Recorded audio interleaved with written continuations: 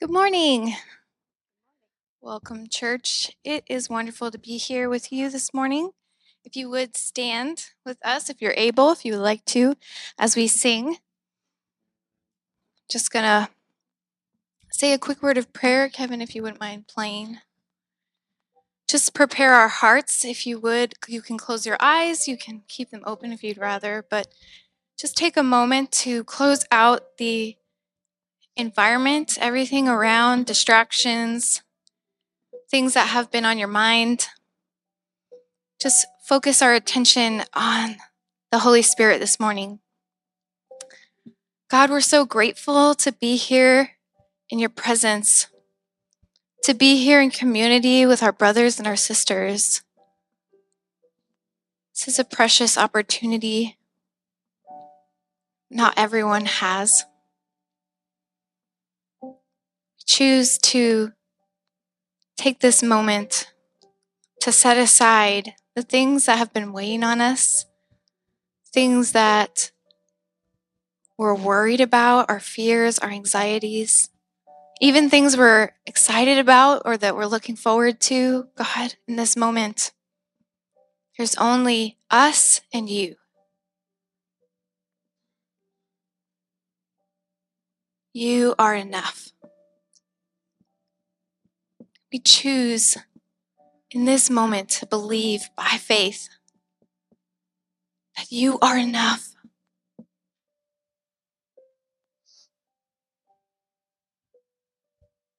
Holy Spirit, I ask that you would move freely in this place this morning. That whatever our plans, our agendas, the things that we have to sing, to say, to do, that you would have your way. That you would speak in and through those things, or outside of those things if you wish. That when it's all is said and done, and we walk out those doors, that we would know that you were here, you were speaking. It wasn't just another day, another service, another song, another prayer, another sermon, but a moment, an experience, a connection. Ask that you would open our eyes to see you, to see that you've been there, right beside us. Every day this week, this month, this year, and the years before, to recognize that even when we're distracted, when we're busy, when we're overwhelmed, you were there and you are here. So lend us your strength, your wisdom, your grace. Amen. Let's sing this together. We haven't sang it in a while, but I love the words of this song. They're so true. Sometimes I've said this before, if you're not feeling these things in the moment, you can still sing them by faith. These are truths that we declare based on the word of God, that even when we don't feel joyful, when we don't feel satisfied, we can sing it like a prayer. Like, God, this is what we're asking for. This is what we believe. Let's do it together.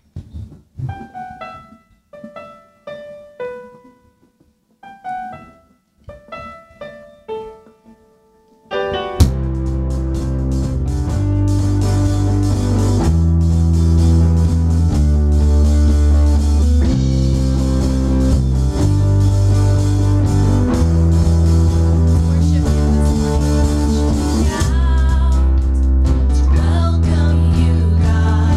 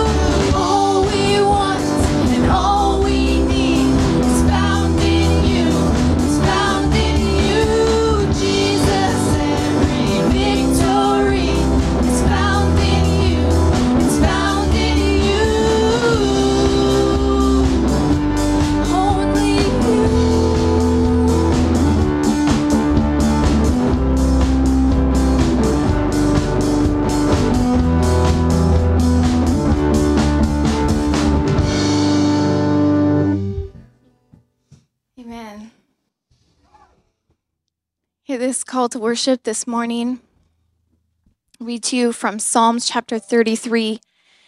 It says, "But the eyes of the Lord are on those who fear him, on those whose hope is in his unfailing love, to deliver them from death and keep them alive in famine."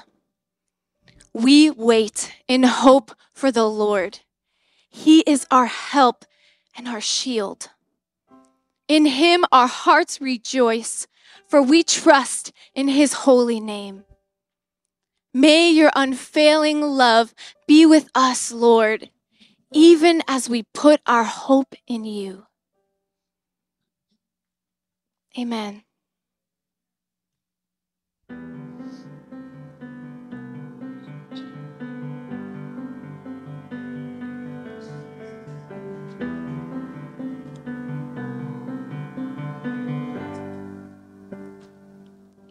There is a fountain filled with blood drawn from Emmanuel's veins, and sinners plunged beneath that flood lose all their guilty stains, lose all their guilty stains,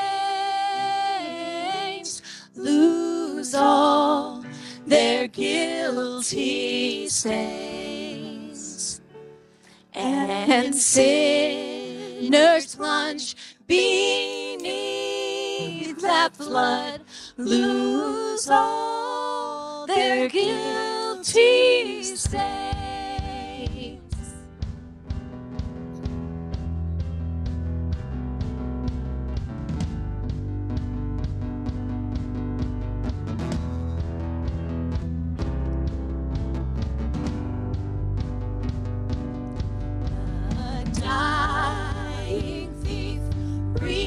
Rejoice to see that fountain in his day.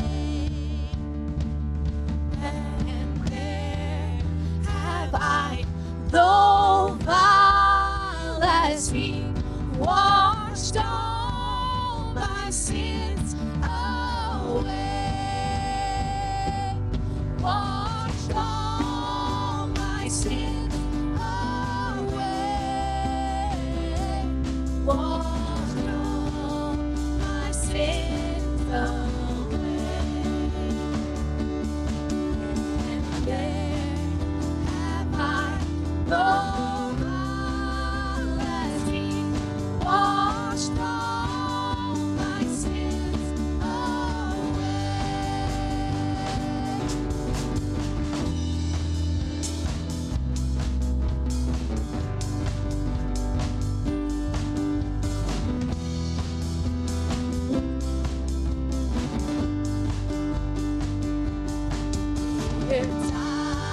Dying Lamb, thy precious blood shall never lose its power. Come on.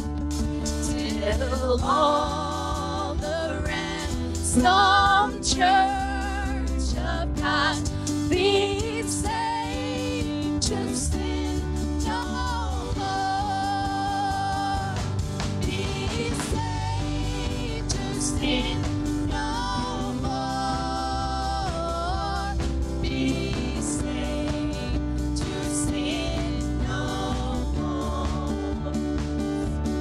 Till all the ransomed church of God be saved to sin no more.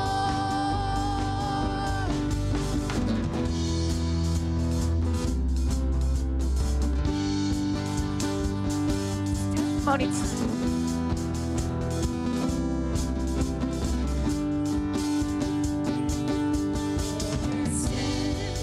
By faith I saw the stream, thy flowing wounds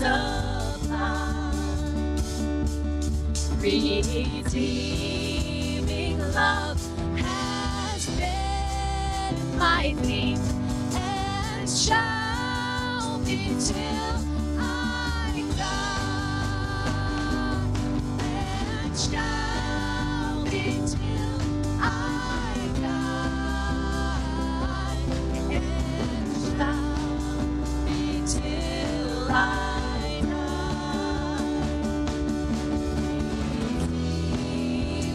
love has been my theme and shall be till I die.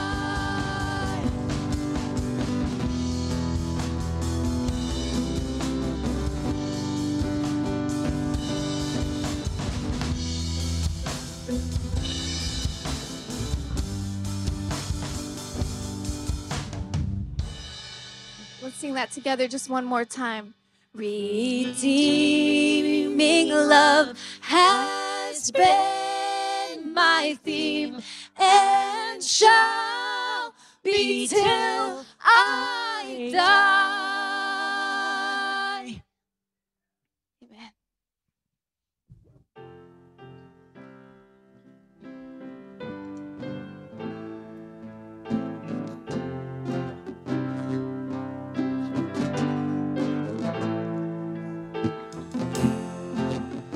No matter what you're going through this morning, there's one thing you can count on.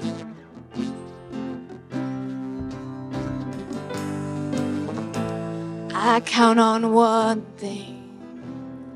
The same God that never fails will not fail me now. You won't fail me now in the waiting. The same God who's never late is working all things out. You're working all things out. Oh yes, I will lift you high in the lowest valley. Yes, I will bless your name.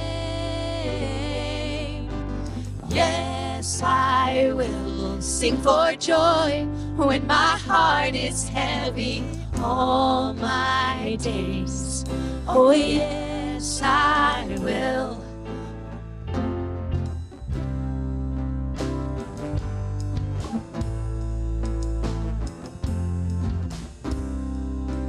Sing that again.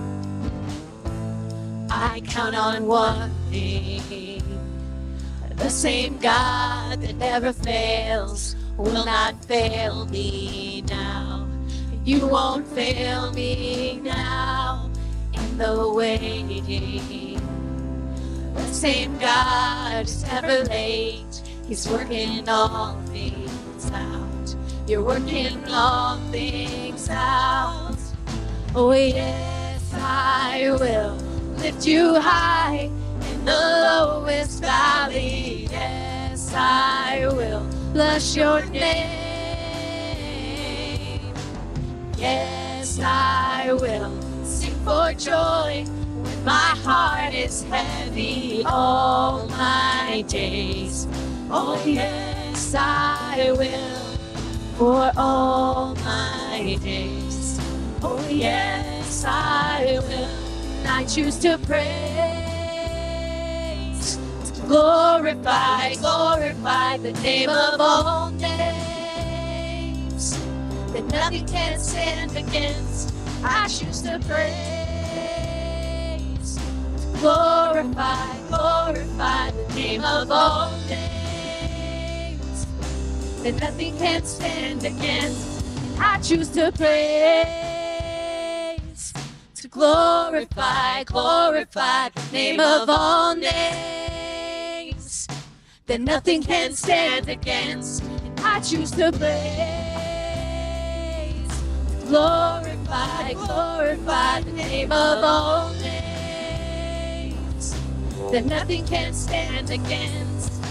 Oh yes, I will lift you high in the lowest valley. Yes, I will bless your name. Yes, I will sing for joy when my heart is heavy all my days. Oh yes, I will, for all my days. Oh yes, I will. One more time. For all my days. Oh yes, I will. Amen.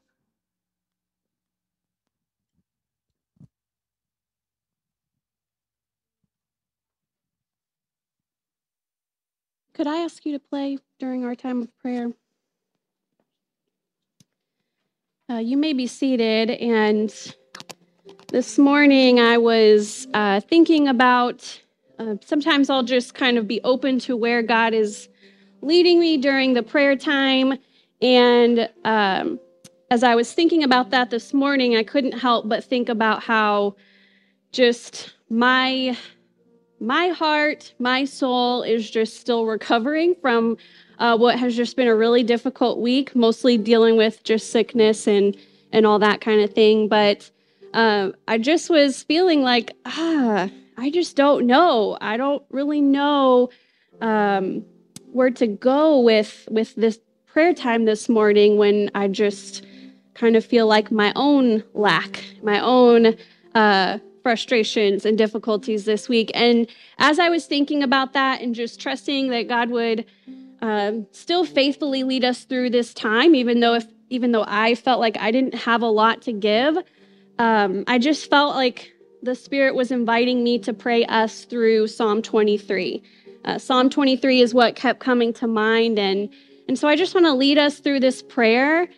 I'm just going to open it up to the Lord to speak to us, to guide us and to comfort us in the way that we need this morning, to just be present as we pray through this prayer. And as we say these words, I pray that the Spirit, through the presence of the Spirit, that these words could find a place in our hearts, that there would be meaning in these words, but that it would all be because of the faithful presence of the Holy Spirit. And so I just invite you to take a posture of prayer and of openness this morning. However you need to do that, you are invited to do that. But let's enter into this time of prayer together. And God, we thank you that sometimes we just don't have the words.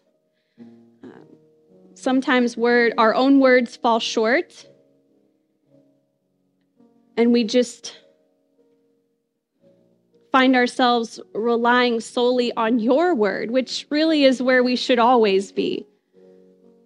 It's a good and humble reminder that my words, the words that I put together, should never lead the way, God, but it should always be coming from a place of truth in your word, what your word says. And so this morning, we let you lead with your word alone. And it is more than enough. It is more than sufficient for this moment, for where we are at, for where we find ourselves. And so, God, as we work our way through this prayer, I pray that you would be present, that you would draw near, and that those of us who are just tired and find ourselves longing this morning, that you would pour out your grace on us. Help us to exchange our heavy burdens for yours, which is light. And so we pray this psalm. The Lord is our shepherd. We lack nothing. You are a God of abundance. We acknowledge that you have and you are all that we need. He makes us lie down in green pastures. He leads us beside still waters. He refreshes and restores our soul. Holy Spirit, would you come and restore our soul?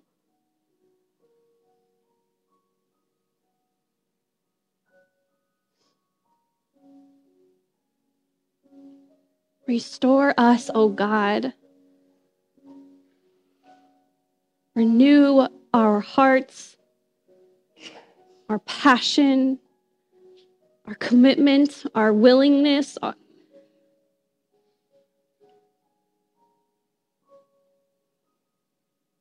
You restore our soul. God, we thank you that you guide us along the right paths, all for your name's sake. It is very easy to go astray. We are sheep who love to wander. We know nothing else almost but to wander. We are prone to wander. So God, I pray in the mighty, powerful, holy name of Jesus that you would lovingly bring us back. Guide us back to you. Bring us back to the path that you want us to be on. Guide us along the right path for your name's sake, for no other reason. God, we cling to this promise that even though we walk through the darkest valleys, even though so many of us walk through what feels like the shadow of death, whether literally or for some of us, it just feels awfully close. You guide us. You are with us. And because of your presence, because of your promise, we will fear no evil, for you are with us. Your rod and your staff, they comfort us.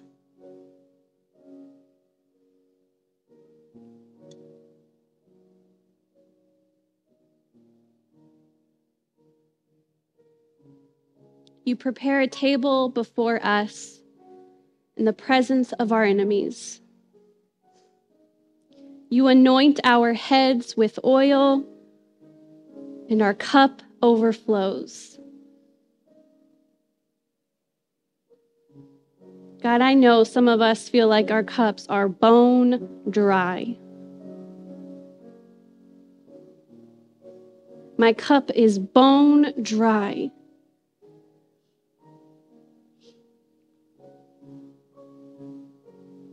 God, we rely fully on you. And we know, God, that even though when we feel bone dry, that we know that you restore us, you renew us, and that our cup can and does overflow. That not only do you fill us, God, not only are you enough to fill us, but you fill us abundantly with more of you and your love and your goodness and your mercy and your blessings. And so, God, I pray that I would move from this place of feeling like my cup is dry and there's just nothing there. God, would you fill me again with your presence, with your power, with your love, with more of you, so that I can acknowledge that my cup does actually overflow. It's so good. It's so great. You are so good and so great, and you are more than enough that I need a saucer for that cup. Thank you for that reminder.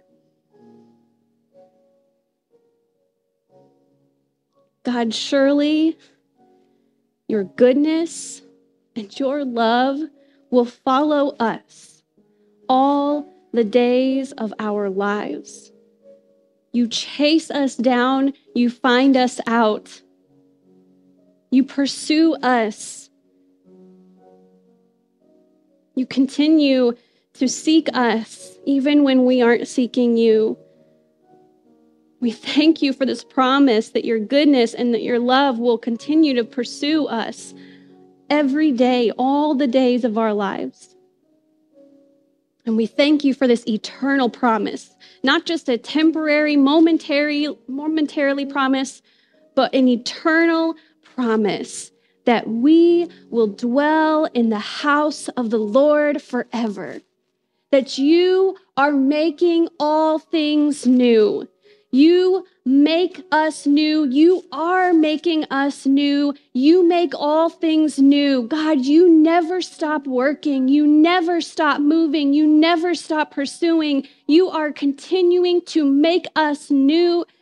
You continue to help us to look more like you. And we thank you for this eternal promise that you are making all things right and that we can look forward to the day when you will be with us again. You will dwell with us again. We will be your people. You will be our God. We will worship you. There will be no more tears. There will be no more death. There will be no more anxiety. There will be no more depression. There will be no more feelings of overwhelmed or discouragement or frustration or hate. But God, we will dwell in the fullness of your glory, in the fullness of your presence. You are making all things new. You are bringing the kingdom of God on earth as it is in heaven. And we wait patiently for you to continue to restore us. We wait patiently for you to continue to restore our world. We wait patiently for you to continue to make us new.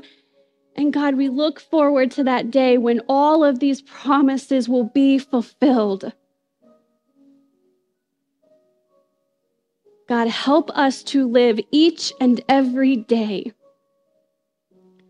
with an eternal mindset, with a kingdom mindset.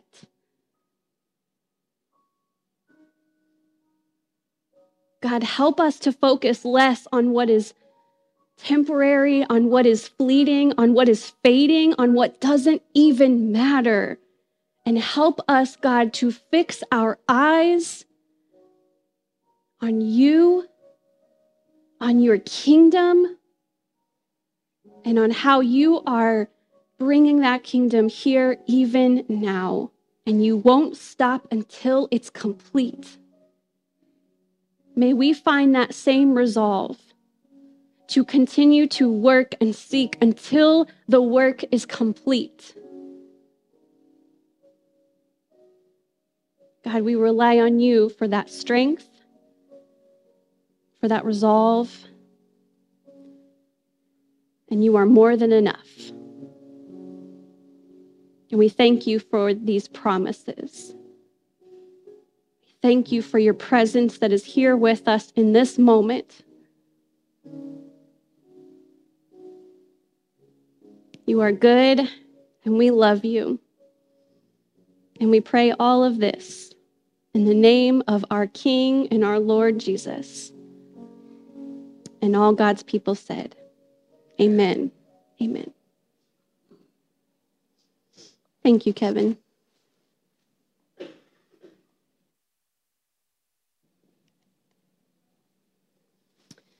Amen.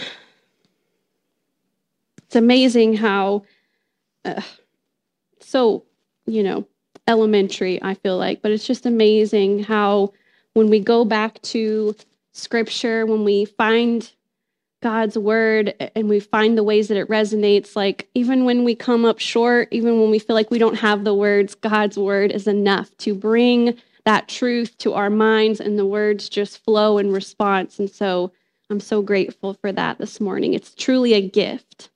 It's a gift to be able to go to God's word and just use it, because it's enough. And we try to use our own words all too often, and I'm just grateful for the richness of God's living and holy word.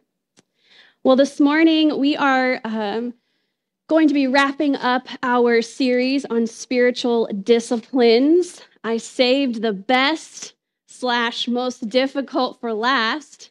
It's going to be, I think, more helpful than what we might think. As I was praying about the spiritual disciplines that I felt like I should preach on this year, this is one that kept popping off the page to me, and I thought, no, that one is just so difficult, and there are always so many preconceived notions that come along with this one, and I just would rather not. But I really felt like the Lord just kept bringing it to my mind, and I felt him giving me permission to acknowledge that there doesn't have to be an agenda tied to this.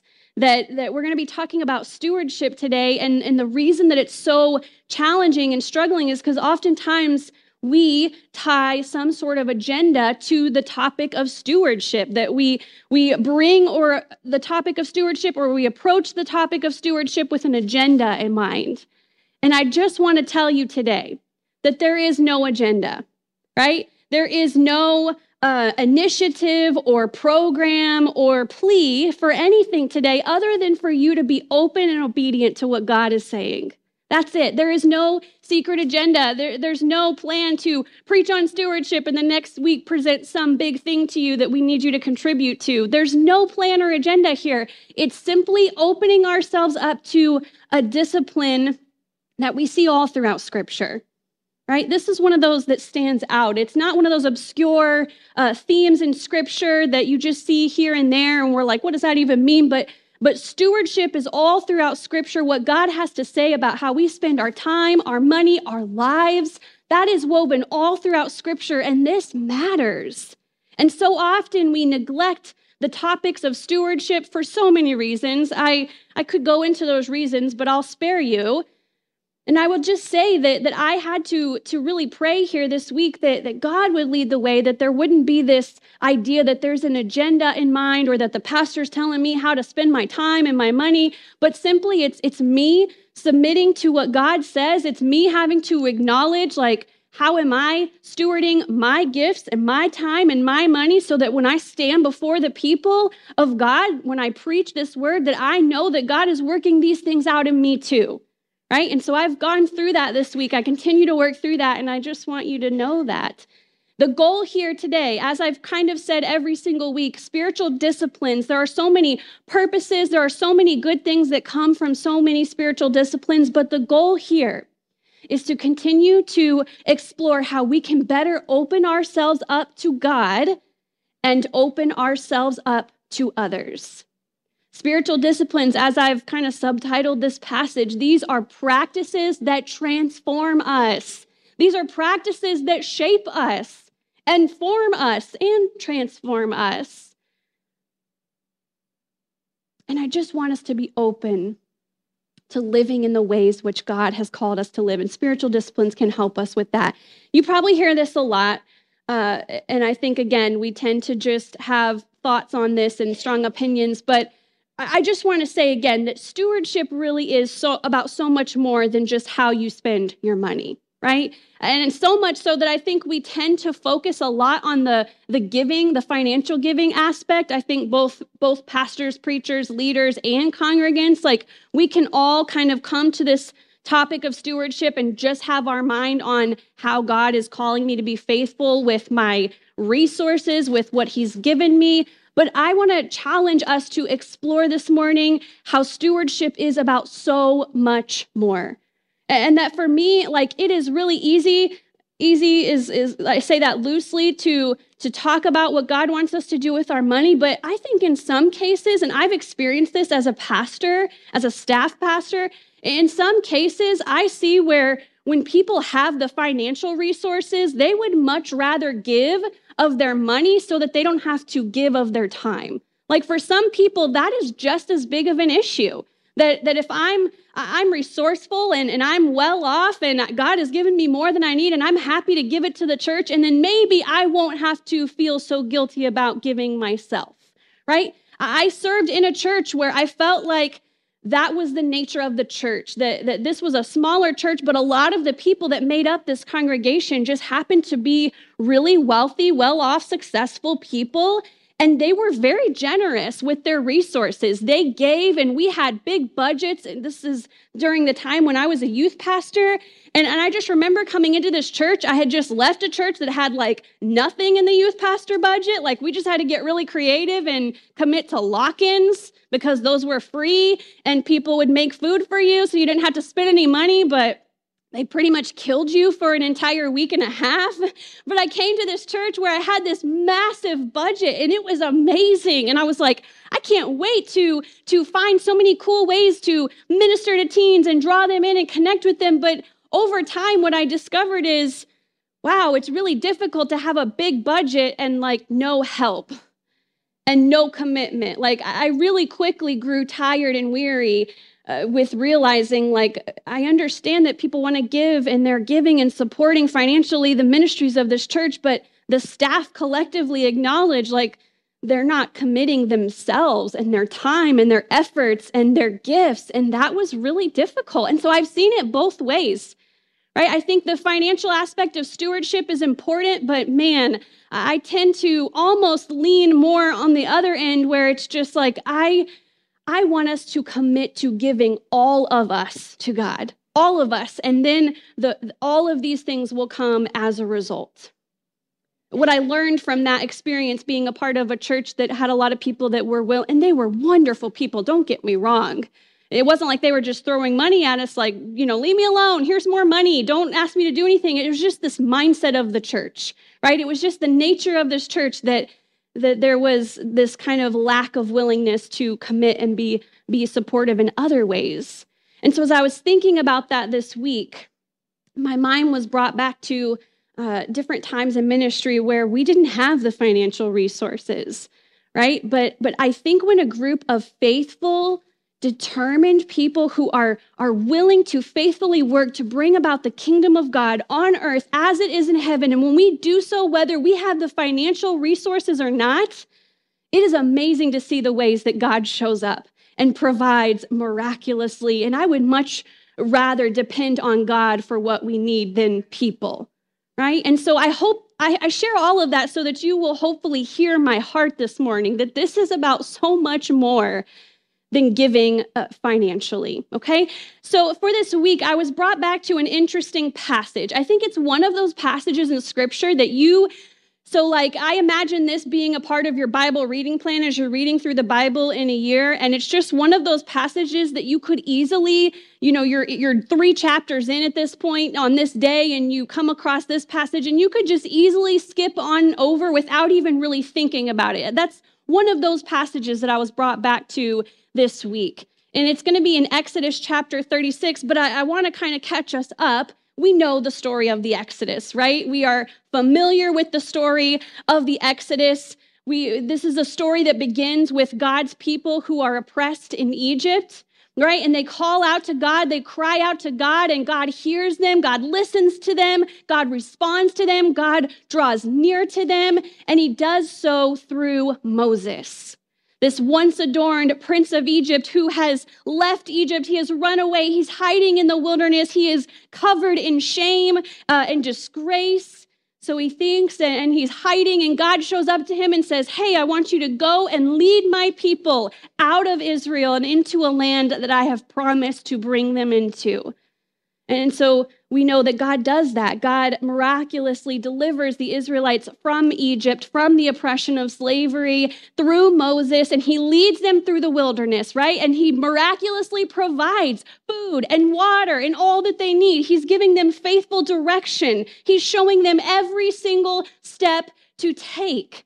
And along the way, I love how we read that God is tabernacling with them, right? Which means he is journeying with them. He is traveling with them. His presence is among them. He is showing them each step of the way. He's showing them where to go. And all along, he is forming them and shaping them.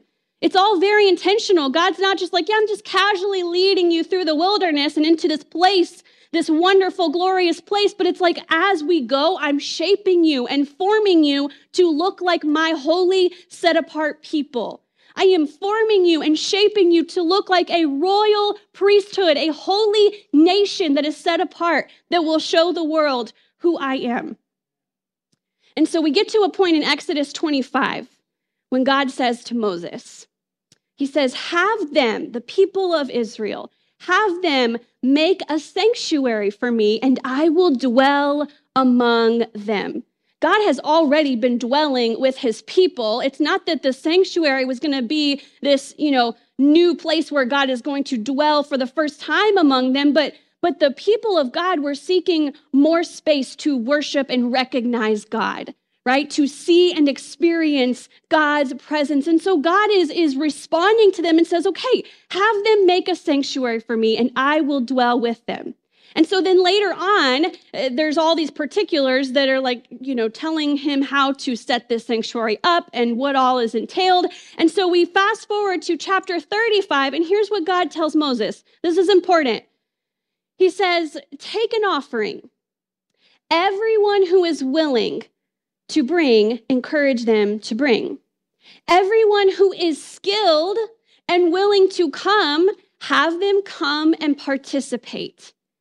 We read that everyone who was willing, among all the Israelites, everyone who was willing and whose heart moved them, they came and brought an offering to the Lord for the work on the tent of meeting, men and women alike. I want us to really focus on those words. Everyone who was willing and whose heart moved them. This was really important. And so there was this willingness, there was this desire, this holy desire that, make no mistake, was put there by God. It was put there by God, and the people responded. They came. They were willing to give whatever was needed to this project, to this ministry, and you will not believe what happens next. In Exodus 36, 1-7, we read this.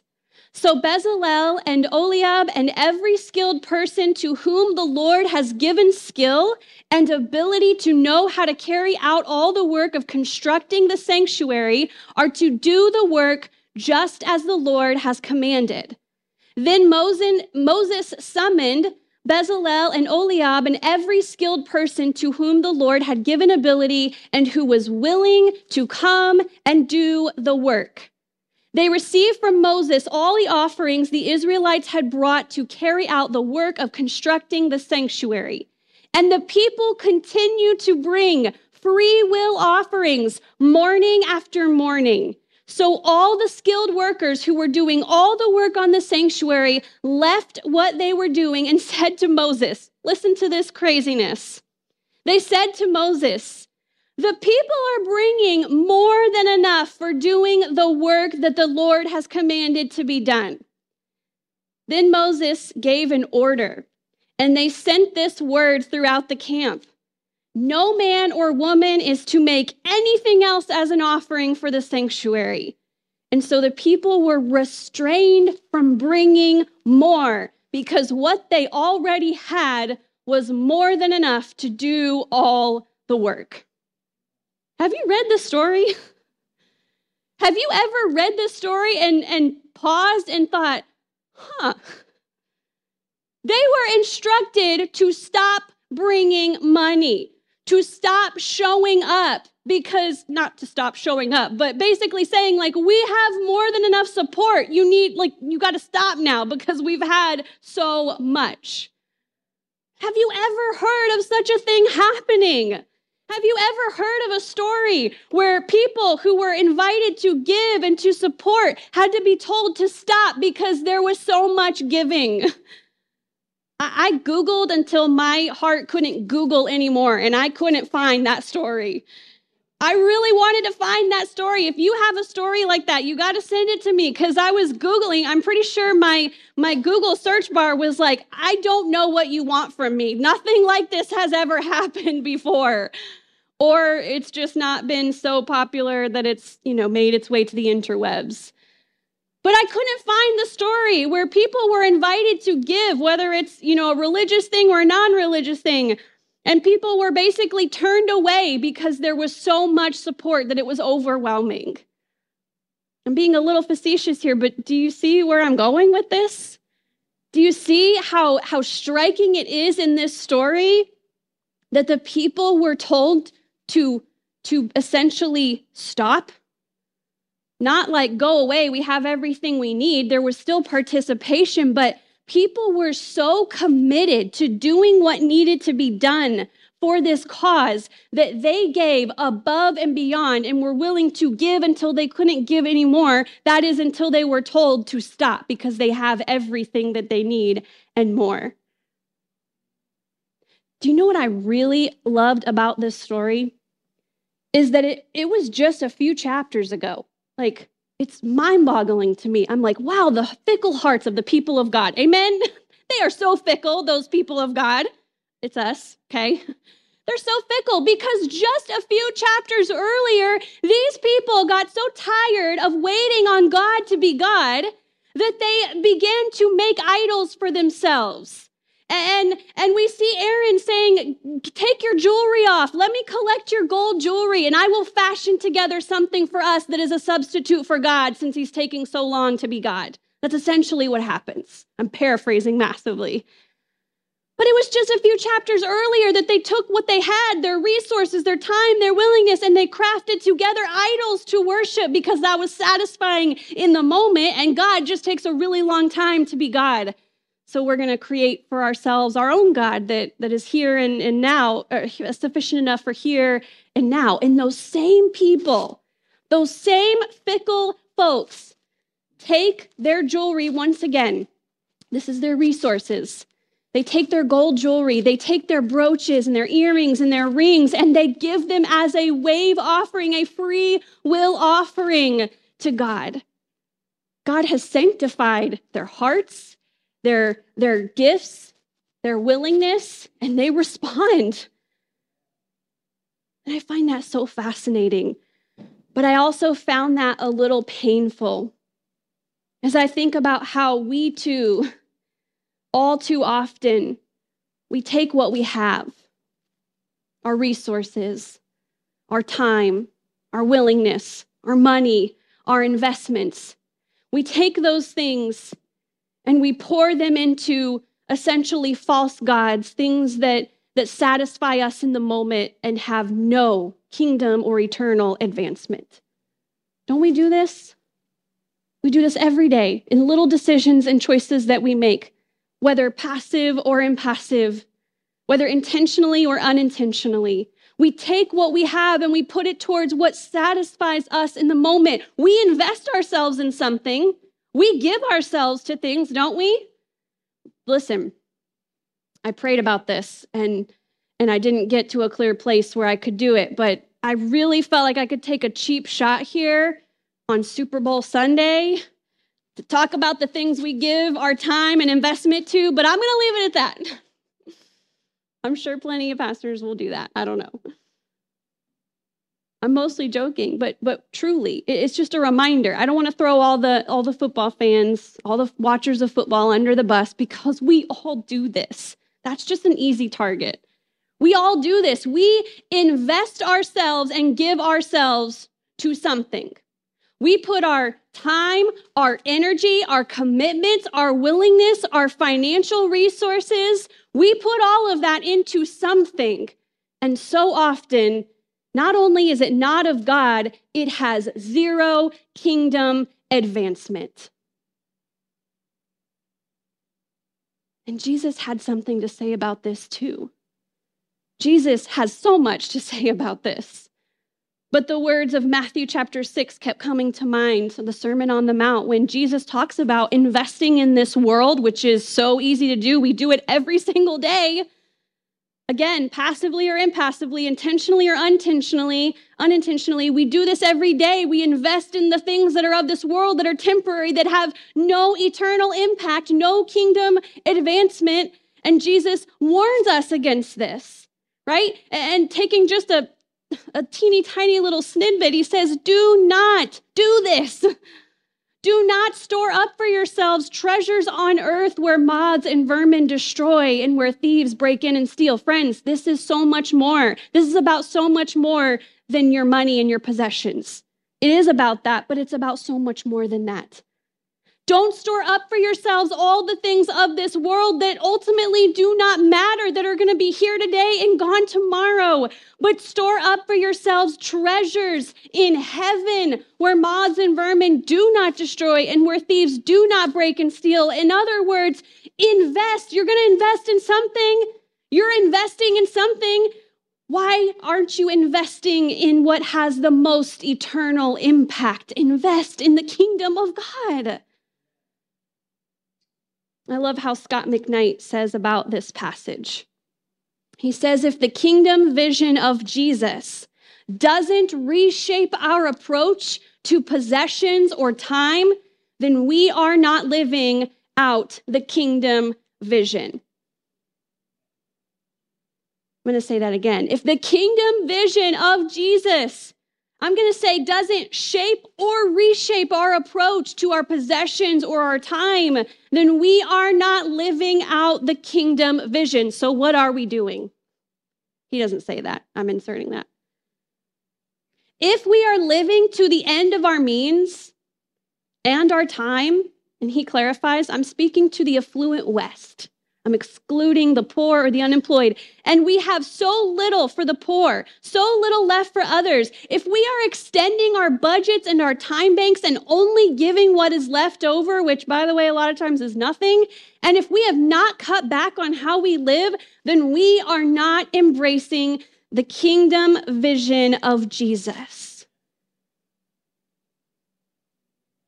And to just put it simply, even though we could go in so many directions here, a kingdom vision looks like the people of God investing in what has eternal impact. Investing in what matters for eternity, what is bringing the kingdom of God on earth as it is in heaven. This should shape everything we do. Here's what I'm not saying, right? I just need to take a moment and release any shame that you might be feeling right now. This is not saying that you should never participate in hobbies or activities that really have nothing to do with the kingdom of God, right? That's not what we're saying. This is not saying that everything you do, like literally everything you do, should have some kind of connection to the kingdom of God. Like we all have activities and hobbies that are just kind of fun and really have no value in the grand scheme of things, but they're just life-giving for us. That is okay.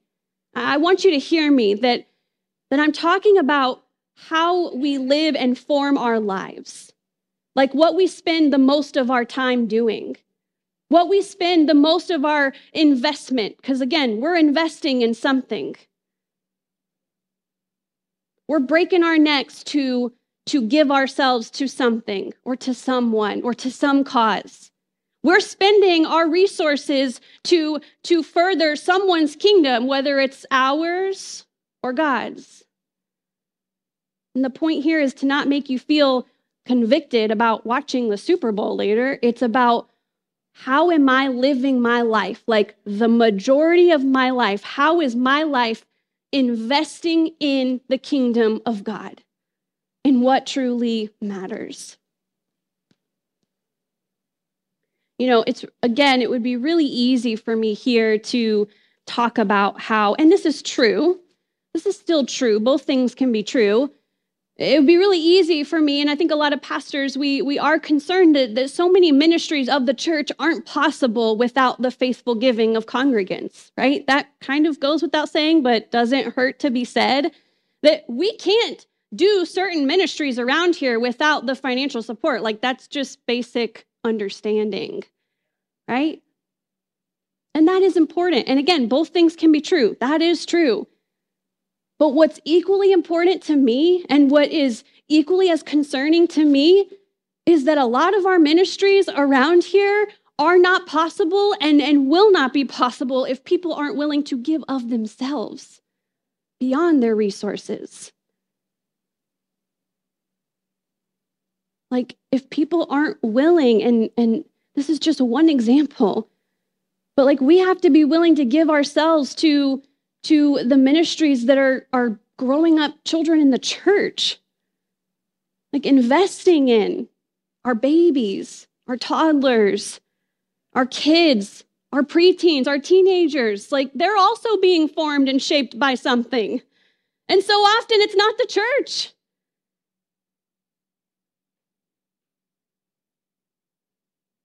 Or being willing to give up a Friday morning, which is not possible for most people. I understand that. To go and serve along Whiteside students who are packing weekend lunches for their classmates who don't have food security over the weekend. That's a ministry that we do here. And again, not everybody people work on Friday mornings. I get that. But that is a ministry opportunity where you can give 15 minutes of a Friday morning, like once every 6 weeks or once a month, to showing up and just monitoring the way that these kids are packing lunches for their classmates who would go home hungry otherwise over the weekend. And I also think about how people are often talking to me about different ministries that we could be doing, ideas and new things that we could be doing. And most of the time I'm like, that sounds great. I just don't know who's going to do that. Like, that all sounds really great, and I'm all on board. Find the people to do that and support that and be willing to show up and give to that, and we'll do it. If it's advancing the kingdom of God, if it aligns with what we're doing here, we'll do it. It's just as concerning, if not, I would dare say more concerning, when we aren't willing to invest ourselves in what God is doing here through BFCN. And so my question for us is, what are we doing? And again, please, if you're feeling any shame right now, remove it. I don't want to induce any shame, but it's just a time for us to kind of collectively reevaluate, like, what are we doing? What is the purpose of this? Why are we here? What are we investing in, and how is it advancing the kingdom of God? Here's the bottom line this morning. The Israelites, the same Israelites who used their gold for self-serving, self-giving purposes, for worshiping idols, for fulfilling momentary wants, their hearts were stirred by God, and they were faithful. They were faithful. God is the one that provided them with the stirring. God provided them with the gifts, with the resources, with the willingness, and they were faithful in their response. They did show up. They did what needed to be done. They committed themselves to this project, to this ministry. They said, we are giving our entire selves, our families, our lives to what God is doing here. They gave themselves until it was complete. They were faithful. They showed up. They came. They gave. And God provided. And God used their gifts and their willingness to glorify Him and to serve His purposes. One pastor, Pastor Nathan, said, in the Christian community, giving of your time and treasures, is how we often say that, comes when your heart is stirred and when you recognize that God is working in you to do something dynamic. And I just want to say that that is it. It's you responding to what God is telling you to do. It's you responding to how God is calling you to live. This isn't about making anyone happy or pleasing other people or appeasing a pastor. This is not about checking boxes. This is about being faithful to what God is doing in your heart and how God is calling you to live. I think I've said this just about every week, and I have to say it again, that my words are not enough to move you. I just grow increasingly aware of that. I give so much of my time and my passion, and I pour that into what is God saying to us. And it is important and it matters. The words do matter, but I also am so incredibly aware of how my words fall short, and my words might motivate you for a few minutes, but they are not going to change your heart, and they are not going to shape and form how you live and spend your time and your money. They're just not. I am not the person for that job. No one is, right? Only God can do that in your heart. Only God can stir in your heart. It must be God. It has to be God. And so I'm going to pause here and invite the praise team to come, and we're going to enter into a time of reflection and response. I'm going to follow up after this song with just one more practical thing. But here's what I want you to do. The kind of the takeaway today that I want you to take is that the practice or lack of stewardship ultimately reveals what's in your heart. And that might be a little hard to digest. It might, offend some of us, especially if we know that we're not really being obedient to how God is calling us to spend our time and our resources. But the practice or lack of stewardship reveals what is in our heart. And I would say this morning that what you believe about God is seen in how you spend your time and your money. And I'll just let you think about that. What you believe about God is seen in how you spend your time and your money. If you believe that God is a God of abundance, then you will feel like there is no point in which you can't give or faithfully support whatever God is calling you to support, because he's a God of abundance. He provides for us. He always has, and he always will. He is faithful. It's not a prosperity gospel kind of a promise. It's just that God is faithful. Whether you have exactly what you need or more than what you need, God is faithful. And so if we believe that God is faithful, that God provides for us, then we will give freely and openly, trusting in God's abundance. If we believe that pouring our lives into other people so that they can be discipled in Christ and grow in the love and grace of Christ, if we believe that that matters, then we will commit our time to doing that. If we believe that God doesn't let any moment go to waste when we're pouring into the life of another person, then we will give freely of ourselves, trusting and knowing that God is faithful. And so I want to invite you to just take an inventory. How do I spend my time and my resources, and what does that say about God? Next, I want you to think about and go and find for yourself, what does the Bible say about stewardship? There are so many things that the Bible says that I could not possibly go over them all in this moment. I want you to go find for yourself, what does the Bible tell me about how I steward my life? What does Jesus say about how I steward my life, or how I am supposed to steward my life? Go find it, go process that in community, and then ask yourself, what am I investing in, and how is it advancing the kingdom of God? And that's what I want us to really reflect on in this moment. What are we investing in, and how is it advancing the kingdom of God? And I just want you to be brutally honest, because there's no need in being dishonest before God. And I want to ask us to reflect on, what is God calling us to do differently, and how or what needs to change as the result. And so, God, we trust you in this moment to do what only you can do, to stir in our hearts as we come before you, open and ready to acknowledge what needs to be acknowledged in our hearts and in our lives. No words can do this for us, God, but we trust in you and in your stirring, a holy stirring, and I pray that we would be faithful in response. In Jesus' name, amen.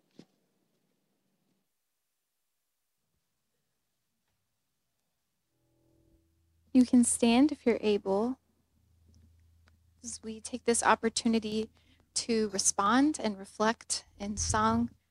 This is a perfect opportunity to reflect. It starts with acknowledging that he's worthy of everything, which is so appropriate. It moves to glorifying Jesus, acknowledging his greatness, and then taking that and applying it to ourselves.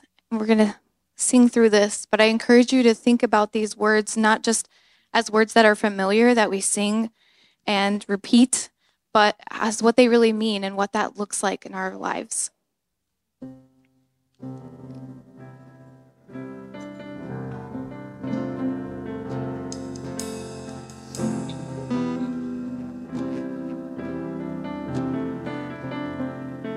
Lord, help us to believe as we sing these words.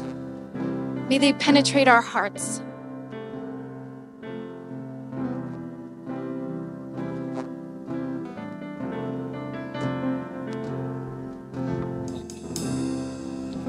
Worthy of every song we could ever sing, worthy of all the praise we could ever bring, worthy of every breath we could ever breathe. We live for you, we live for you.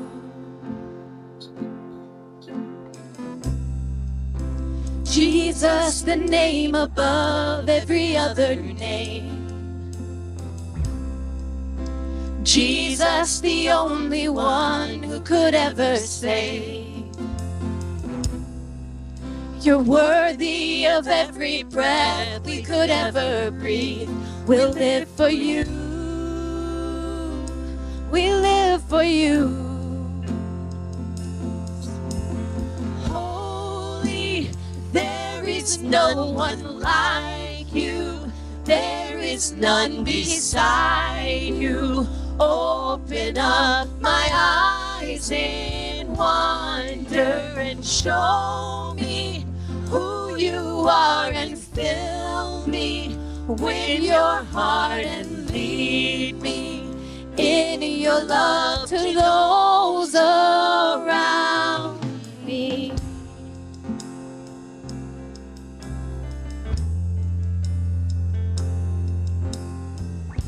We go back to the beginning. This is foundational. If we don't get this, nothing else works.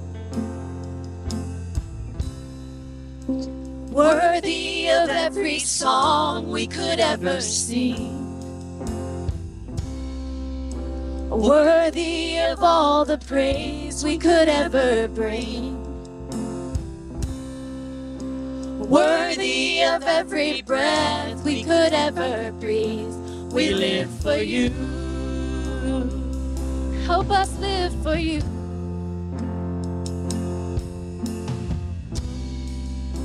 Jesus, the name above every other name.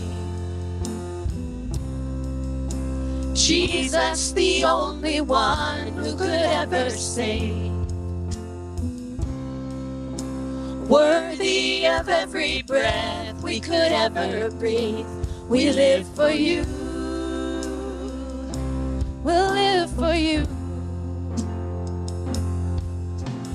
Holy, there is no one like you. There is none beside you. Open up my eyes in wonder and show me who you are, and fill me with your heart and lead me in your love to those around me.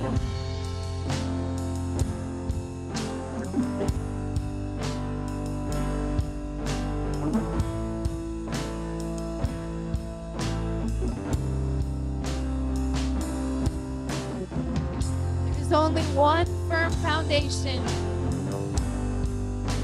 We sing this out as a declaration of faith.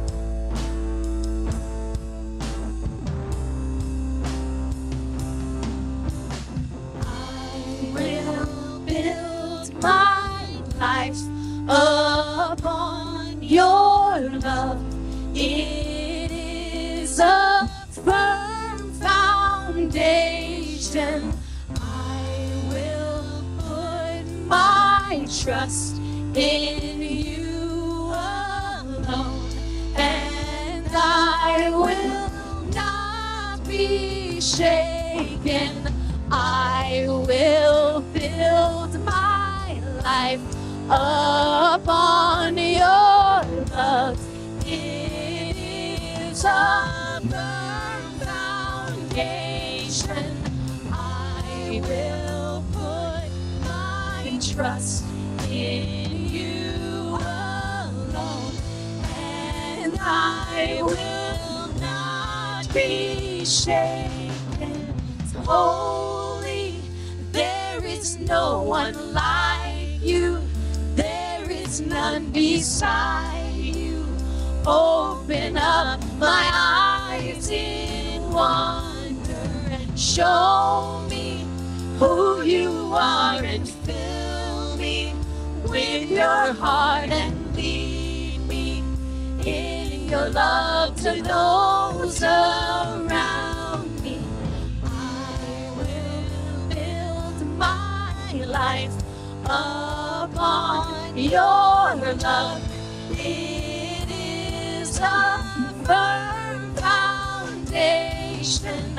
I will put my trust in you alone, and I will not be shaken. I will build my life upon your love. It is a firm foundation. I will put my trust in you alone, and I will not be shaken. Holy, there is no one like you. There is none beside you. Open up my eyes in wonder. Show me who you are and fill me with your heart and lead me in your love to those around me.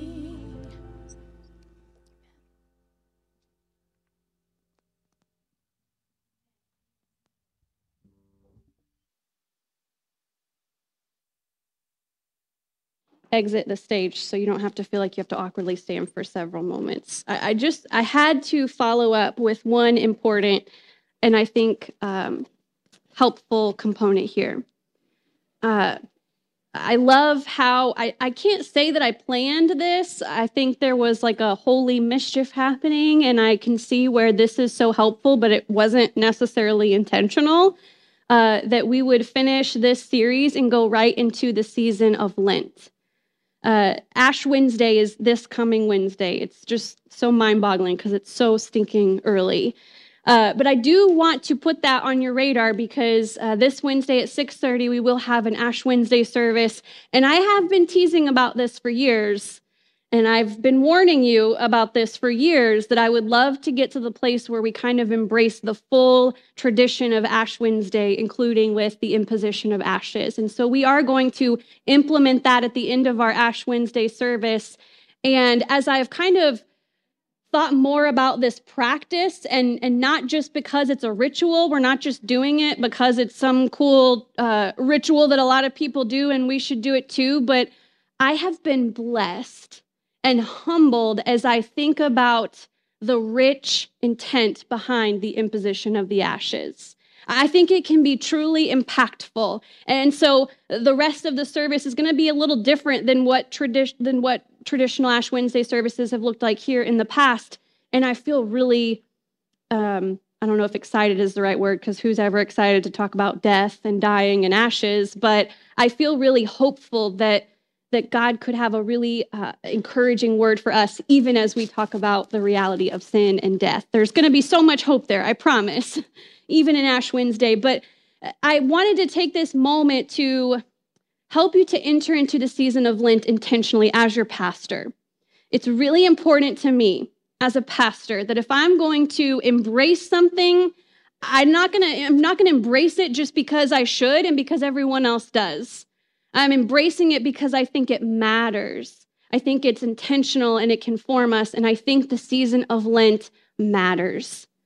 I think all that is intertwined in the season of Lent is important. And I think that we reject it because it's so difficult and it forces us to come to grips with how our life looks and how the life of Christ looked. And we don't want to acknowledge the differences, right? That's what the season of Lent is. Looking at our lives, looking at the life of Jesus and confessing the difference, acknowledging the difference.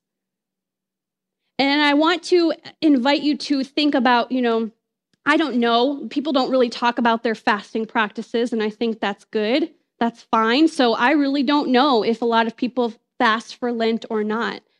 But if you're one of those people that does fast for Lent, I feel really strongly compelled to acknowledge that fasting something for Lent should not be done for any other reason other than to draw you closer to God and to help you look more like Him.